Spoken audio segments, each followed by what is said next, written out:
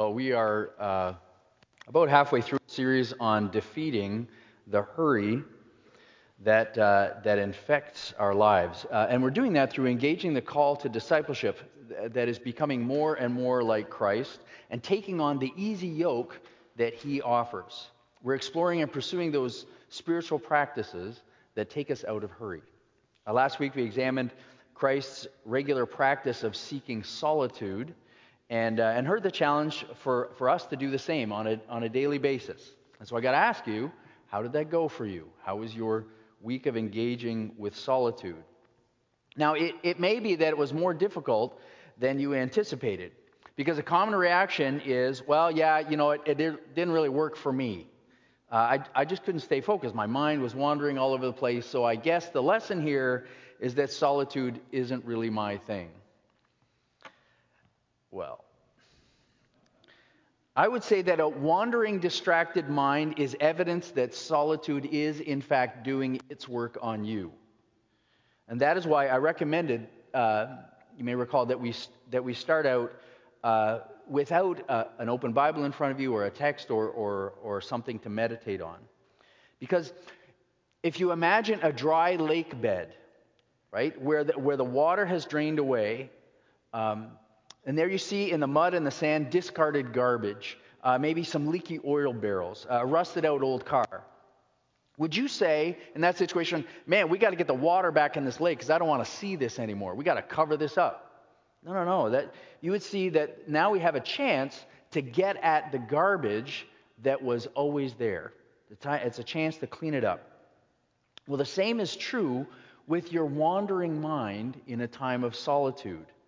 You ought to engage in solitude and then take notice of what it is that is distracting you, because it's what's under the surface all the time in the midst of the noise. It's just sort of covered up.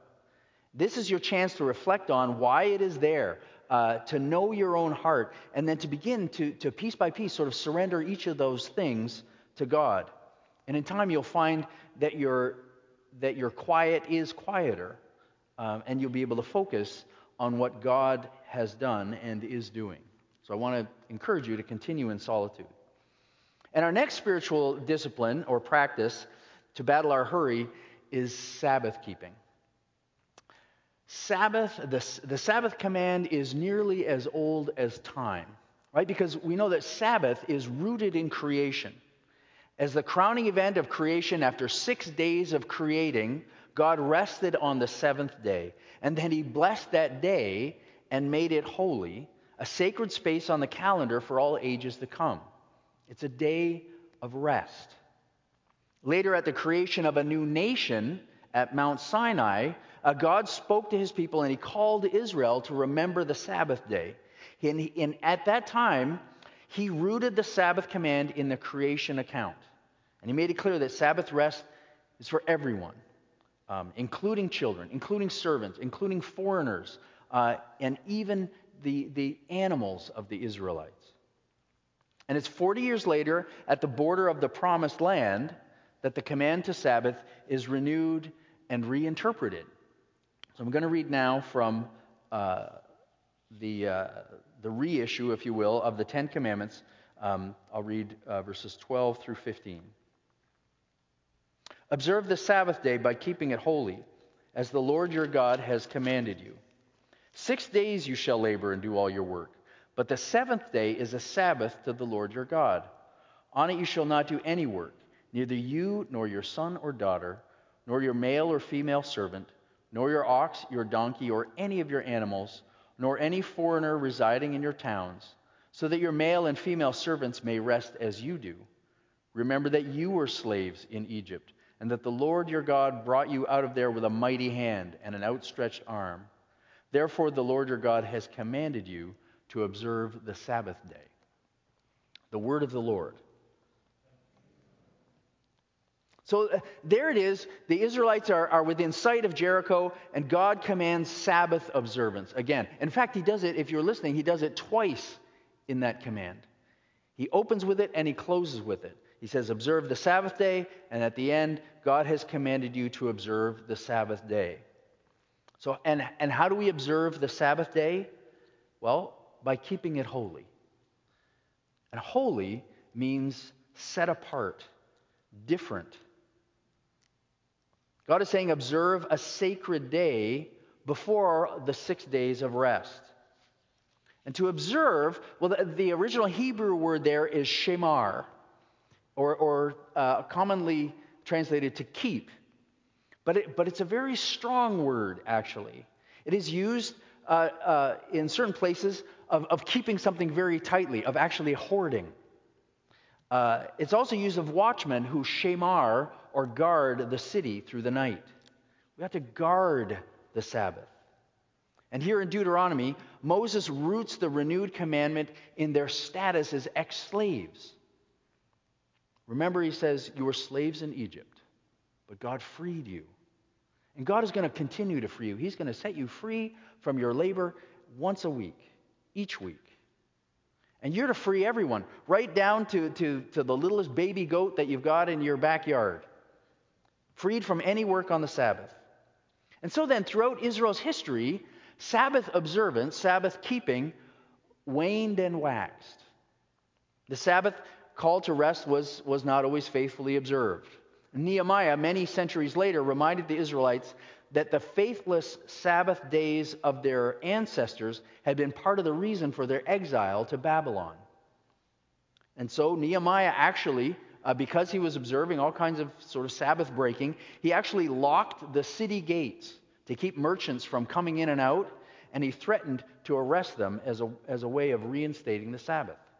Because Nehemiah wanted Israel to take the Sabbath seriously. And he succeeded. Because by the time of Jesus, Sabbath observance was the primary identity marker for the Jewish people.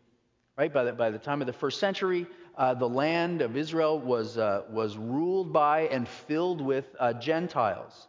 And so Sabbath obedience was an easily observed practice and became a way to differentiate themselves, for the Jewish people to differentiate themselves as the people of Yahweh.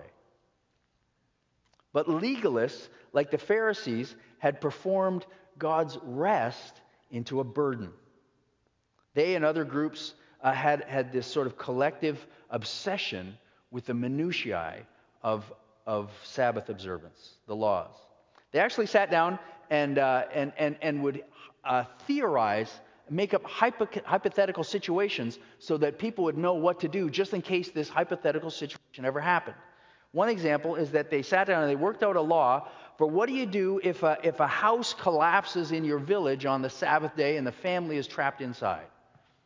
Well, what you do is you can only remove so much rubble as would let you know who is still alive. And once you figured out who was alive, you could move a little more rubble to free them. But if anybody that you found was dead, stop, and then you would deal with them then on the following day. So the Pharisees argued and cajoled, and the people suffered. And so now to our New Testament reading from Mark chapter 2. I'm reading verses 23 to 28. One Sabbath, Jesus was going through the grain fields, and as his disciples walked along, they began to pick some heads of grain.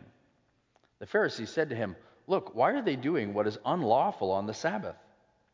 He answered, "Have you never read what David did when he and his companions were hungry and in need? In the days of Abiathar the high priest, he entered the house of God and ate the consecrated bread, which is lawful only for the priest to eat, and he also gave some to his companions." Then he said to them, "The Sabbath was made for man, not man for the Sabbath. So the Son of Man is Lord even of the Sabbath." So the Lord of the Sabbath here reminds the Pharisees of the Sabbath's restful purpose. Jesus asserts his divine lordship in a new way here. He compares his disciples' apparent violation of the Sabbath to a previous well-known act of David, back in the Old Testament, from the time before David was crowned king. Right? At the time David was on the run from Saul, and David and his starving men came to the tabernacle David entered the holy place, and he took what was called the bread of the presence off of the table that was set aside only for the priests. He and his men ate to satisfy their hunger and so to regain their strength. Now, Jesus knew that no Pharisee is going to stand up and criticize this act of David. And for Jesus, it's a strategic choice, because this account, at that point in history, has David, who is the messianic forerunner. David at that point was anointed by God, but he was not yet publicly enthroned. Kind of like Jesus, who was anointed for his messianic ministry at baptism, but had yet to be publicly enthroned as king over all creation. And so just in case they missed the point, to make it even clearer, Jesus refers to himself as the Lord of the Sabbath. Now, today, we love this text, right? We celebrate Christ's liberating declaration. People were not made for the Sabbath, right? That would have been, at the time, a blunt rejection of the Pharisees' approach. And that statement resonates with those of us who remember Sabbath burdens, right?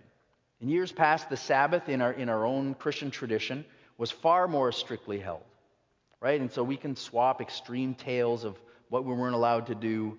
A friend of mine who usually wins, she remembers a Monday evening when 2 church elders came to their house in their suits and ties because her father had been spotted barbecuing on Sunday. And so, we say, no. We are not, again, going to be slaves to Sabbath legalism. Now, here's the problem. In swinging the pendulum back, we have lost something valuable. Living in the vortex of this hurried world, we would do well to consider whether our current attitudes and practices on the Sabbath reflect a liberation or a capitulation. Right? In a world where busyness is seen as a badge of honor, the call to Sabbath rest is the one command we brag about breaking. But is this really freedom that we're experiencing? Are we really freed? You can think about that as you stand in the checkout line in the grocery store with a pint of half and half in your hand on your way home. Of course, you need it. You need it for coffee after church. And so you're standing there eager to get going, feeling a little bit impatient, but there's, 4 people ahead of you in the line. And, you can't help but watching the lady at the conveyor belt as she's unloading her cart, putting 21 items in the express lane, conveyor. You have to ask yourself, okay, is this Sabbath freedom? Am I feeling freed today? The Pharisees may have forgotten that people were not made for the Sabbath, but it seems that we have forgotten that the Sabbath was made for people. That valuable thing that we've lost is Sabbath rest. Sabbath is another helpful discipline for overcoming our hurry sickness. Sabbath is actually a verb. It means to stop, to cease. It does not mean to finish. That is, you are never going to enter a Sabbath rest with a completed to-do list. Get over it. It's not going to happen. To stop is to express your faith, your belief that the whole world does not actually depend on you, and that in fact, even you don't depend on you. To stop work is to say, I trust in God's care and control. And in certain places, that verb Sabbath can mean to delight, because Sabbath is a celebration. It is a time for joy. Pastor Comer, in the book that we're sort of following along, The Ruthless Elimination of Hurry, he says, we ought to think of Sabbath as a holiday that comes every week, but without all the stress and family drama. God calls us to recognize that as creatures, we need Sabbath. In his book, Subversive Sabbath, A.J. Swoboda observes that Sabbath observance is a law. but it's a certain kind of law, right? It's actually not a law like speed limits, right? The law says, you can't be doing 60 and a 50. He says it's more a law like gravity is a law. It just is. And for proof, we can look to societies where they have sought to abolish the weekly Sabbath. Comer gives the example of revolutionary France.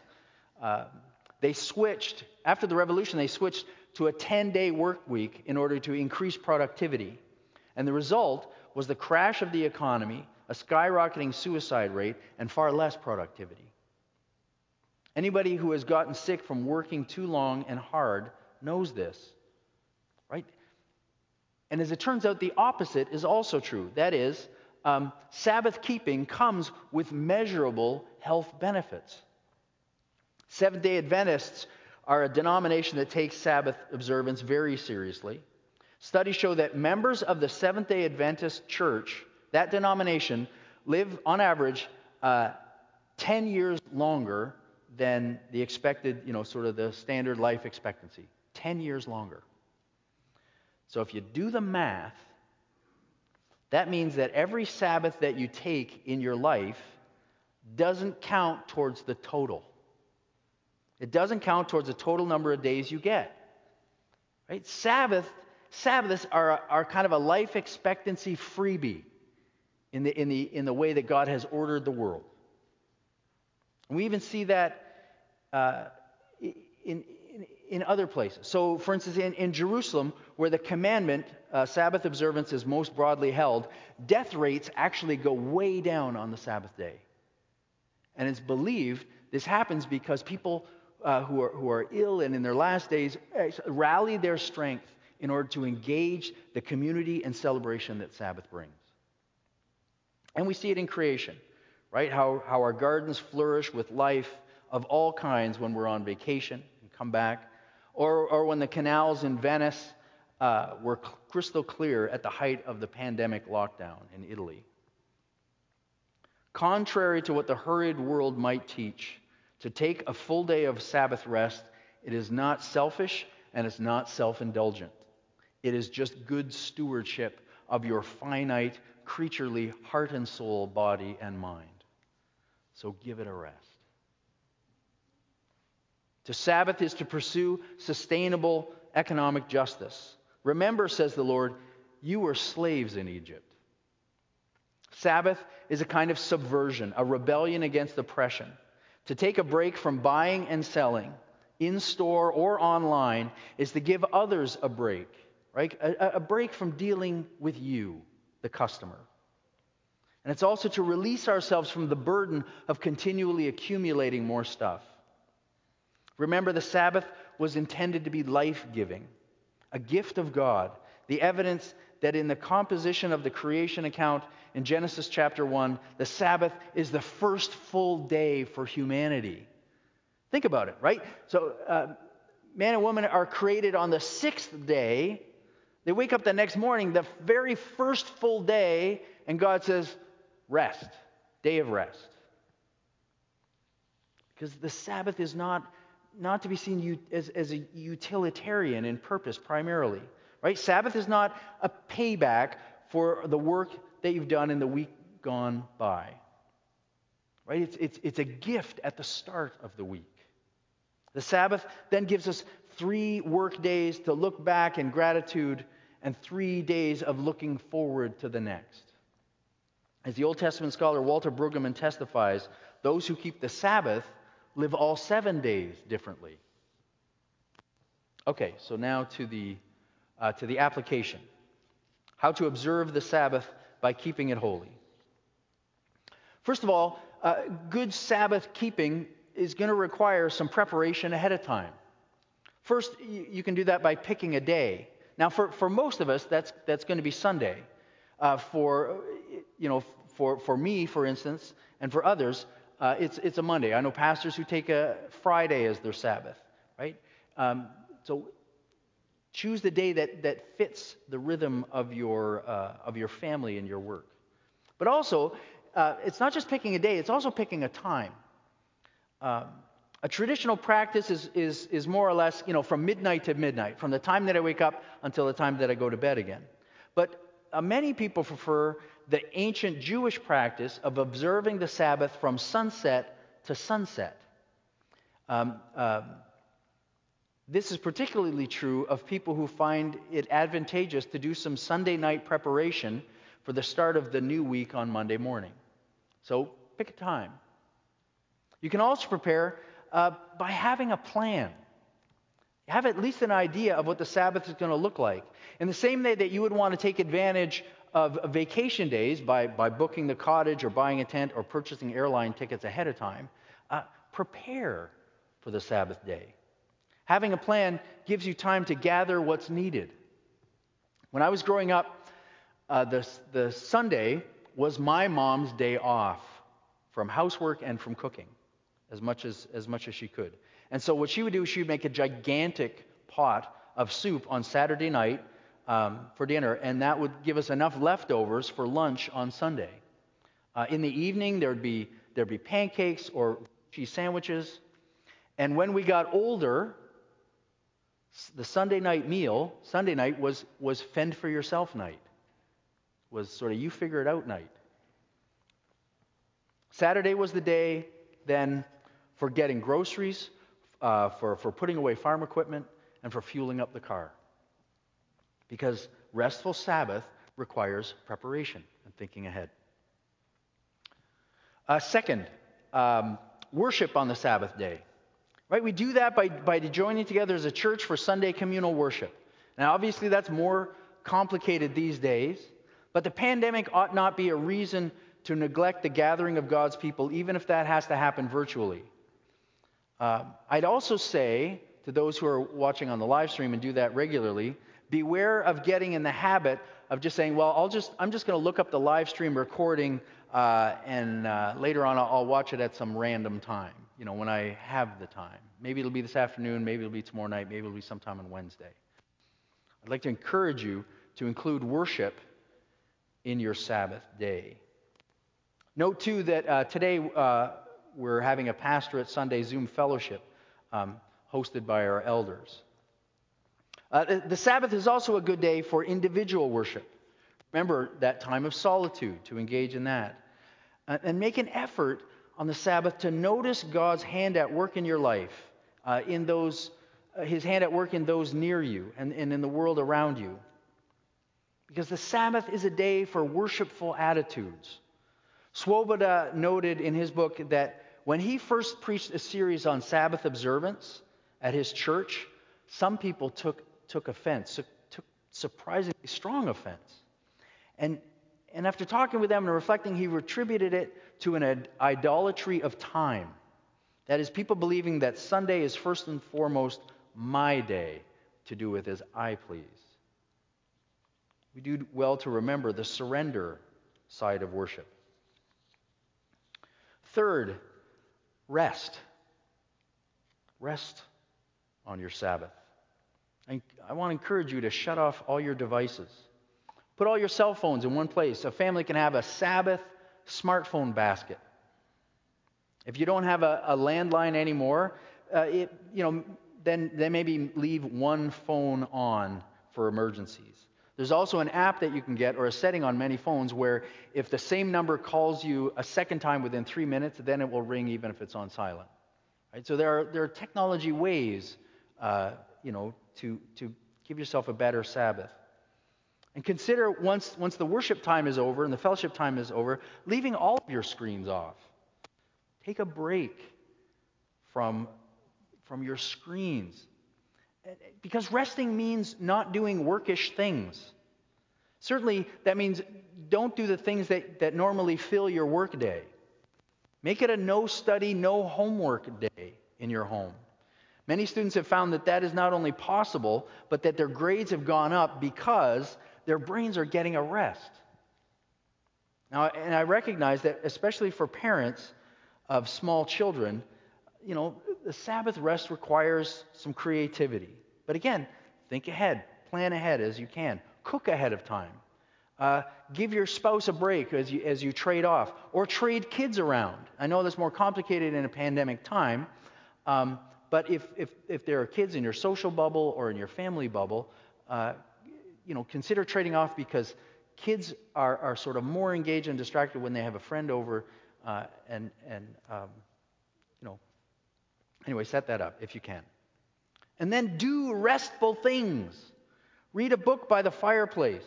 Go for a hike in the woods, woods you've never been to before. Play a game together. Make pancakes together. Light some candles. Identify the birds that you're seeing. Drink some good wine with friends around a physically distanced fire pit. And the thing with this is I recognize this takes some discernment, because one person's work is another person's rest. For instance, I've been chastised in the past for fishing on Sunday. My grandfather, who was a vegetable farmer, I'm sure he would take offense at my woodworking on my Sabbath. But then he would spend his Sundays writing letters and reading theology, which is like my job. If correspondence counts, if email counts as correspondence. And that is why later rabbis had direction for this. They said those who work with their hands should Sabbath with their minds, and those who work with their minds should Sabbath with their hands.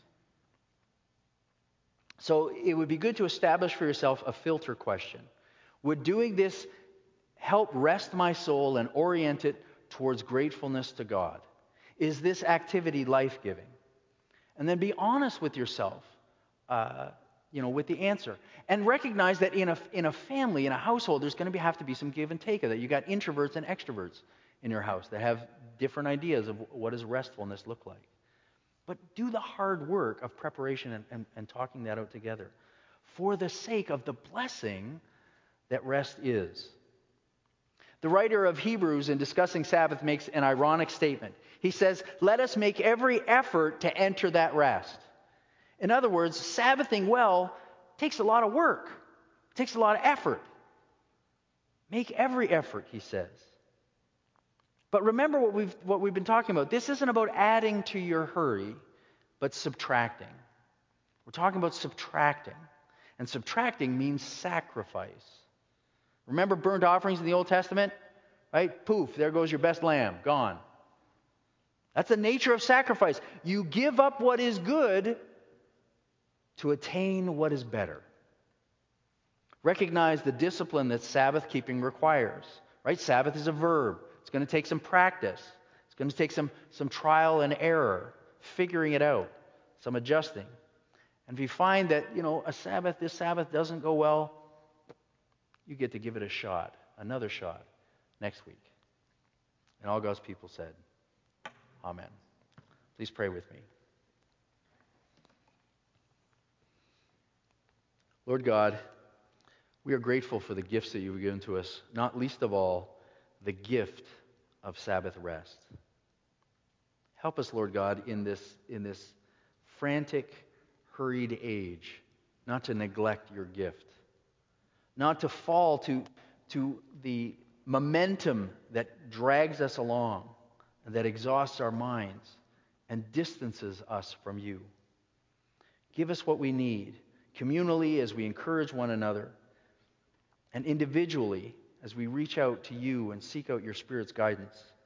Give us what we need to enter your rest. For your name's sake and for your glory. Amen.